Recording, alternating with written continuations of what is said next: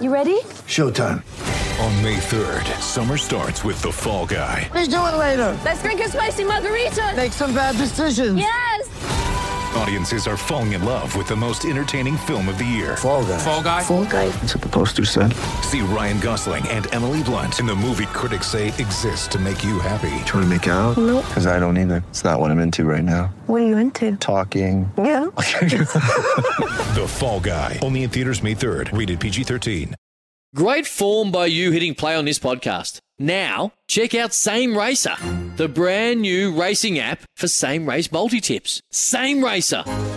Download from the App Store and Google Play. Powered by Bluebet. Gamble responsibly. Call 1-800-858-858. We've got two players fronting the judiciary tonight. We've got a player, former captain of the Titans, sacked over vaping and having his phone in a dressing room.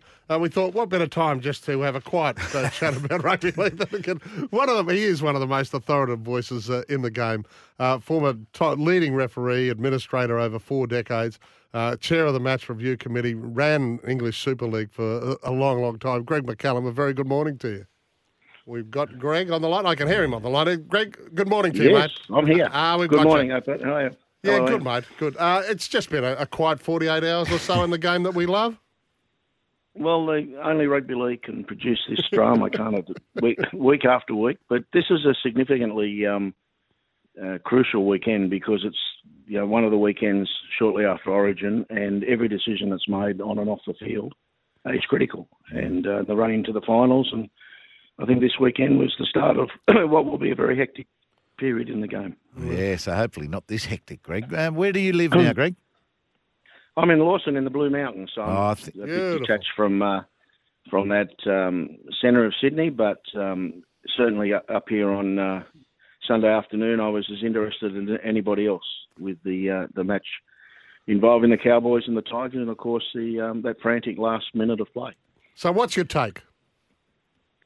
My take is pretty similar to what the league came out with yesterday, although I'm still a bit confused about the full-time aspect in terms of when a challenge can be made. I think what's confused most people is that to most people a decision wasn't made on the field for it to be challenged. I think that's the question that everybody's asking.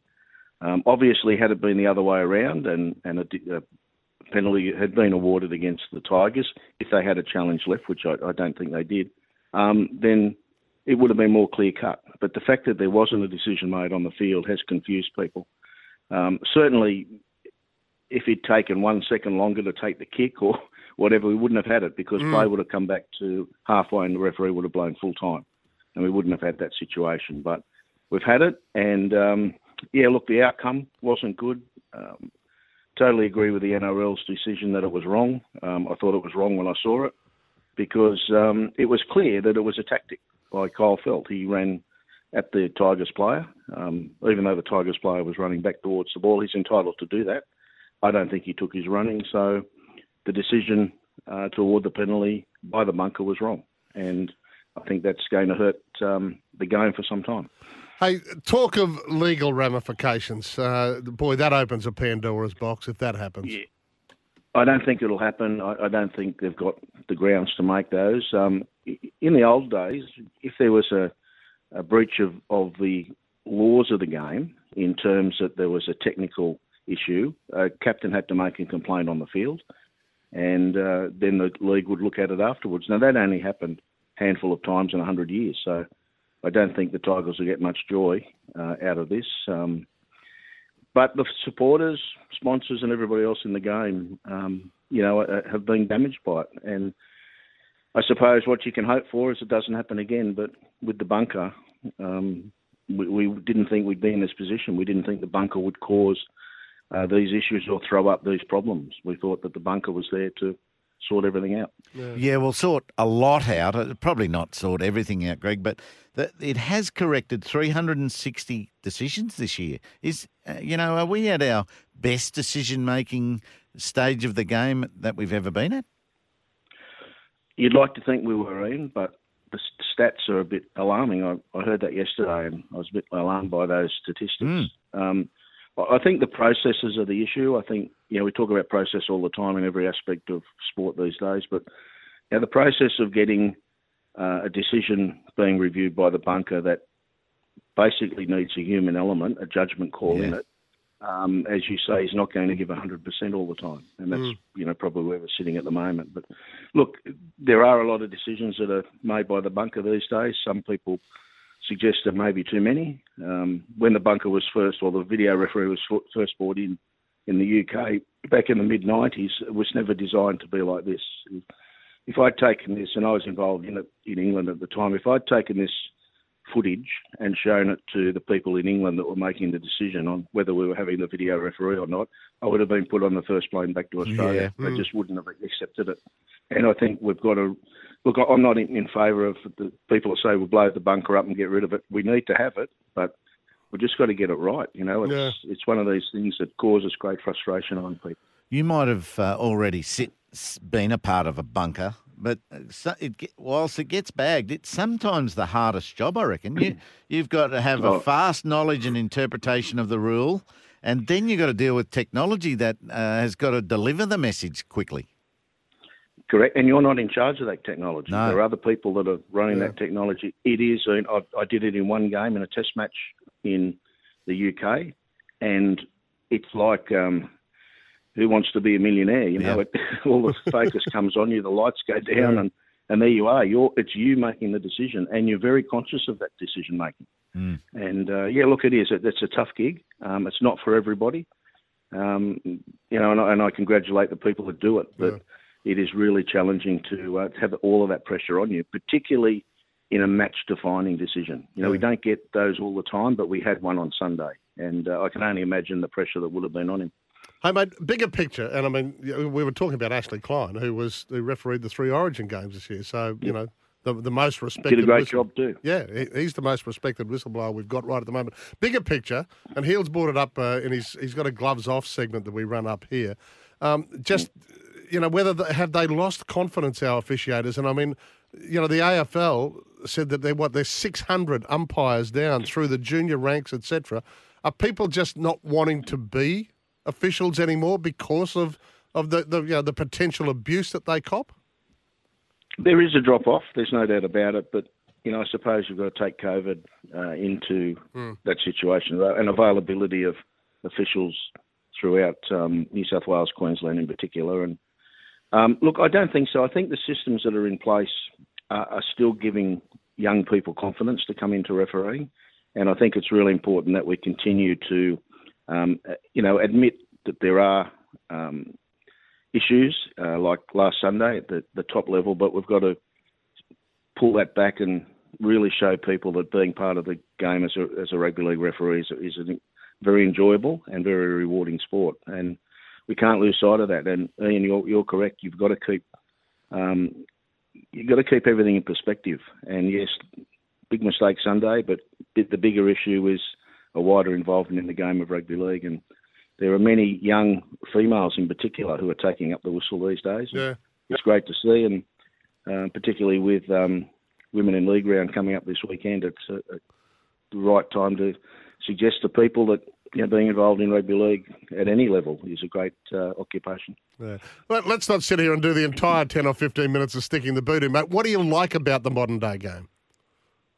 I like the athleticism of the players. I think I've just done an article for a book that's coming out about NRL 25 years, and I spoke about some of the rule changes. Obviously, the bunker has been a major rule change to 2 referees, then back to 1 referee, but removing the corner post as being in touch has been the greatest rule change that's been made. And to see some of those players just basically fly through the air and they take off from 2 or 3 metres out and still get the ball down, I think that's remarkable. And I think the athleticism of the players is the key thing. If you ask me what I don't like the manipulation of the rules by players and coaches, I think. Well, they're coached, aren't they, to do it? They are. They're coached to it. You can't blame the players. You've got to blame the coaches. But around the play the ball area, the play the ball in the game of rugby league is the most critical thing. You've got to have a balance between defence and attack. And I think the defence has just dominated the game. And that causes players to rush into things. And the game's probably not as smooth as it could be in playing out the 6 tackles because the defence is probably interfering too much. What do you reckon? They're great points. I'm going to take you back to refereeing. Would you have 3 or 4, absolute basics of refereeing that will, allow you to be a good performer? Oh, I've got to be able to communicate. People have got to know what you're on about on the field. And, Yep. it comes back to the use of the whistle, the signals that you give, your verbal communication there. That's probably the key. And you've got to understand the rules. And I think where we've got a bit complicated over the last 10 years or so is that there used to be a rule book that everyone had possession of, but now there's an interpretation. I think those interpretations are really making people struggle to understand the rules, and that's one area that I think we can improve on as well.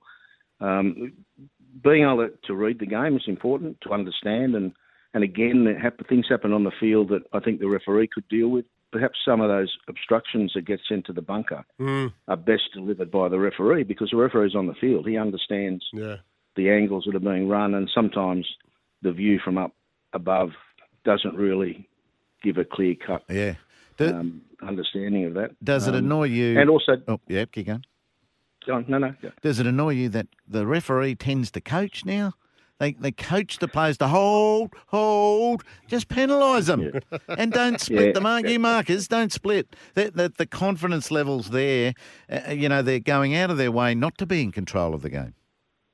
Well, yes, and that comes down to, I think, the confidence of the referee to be able to control them. But again, it's not them that's making the decision. They're being coached into that style of refereeing. Mm-hmm. And I don't think anyone enjoys listening to the referee talk all the way through the game. In fact, I turn the volume down myself sometimes. But we've got to understand that they're a product of their coaching, the same as the players are a product of their coaching. Yeah. The referees are being coached in a certain direction. Referees in the past, you go back to the 60s and early 70s, referees didn't speak to players at all. No. And get out of there, no Seven. Familiarity. Yep, and it was all about numbers. Ian, you're right. It's the game has changed a lot for the better, and sometimes not for the better. And I think that's sort of where it sits at the moment. Hey, it's great to get your perspective. I mean, there's no more respected name in the game than you, mate, and you've been doing it for over 40 years. So I really appreciate your take on it. There's a lot of negatives come out of a game like that from Sunday, but you've put it in perspective for us today, and we really appreciate you giving us your time. My absolute pleasure. Thanks, guys. Thanks, Greg. Hi, everyone. Thanks for listening to the podcast. We really appreciate it. Don't forget, you can catch Pat and Heels for breakfast, 693 SENQ, every weekday morning from 6 o'clock. When making the double chicken deluxe at Macca's, we wanted to improve on the perfect combo of tender Aussie chicken with cheese, tomato and aioli. So, we doubled it.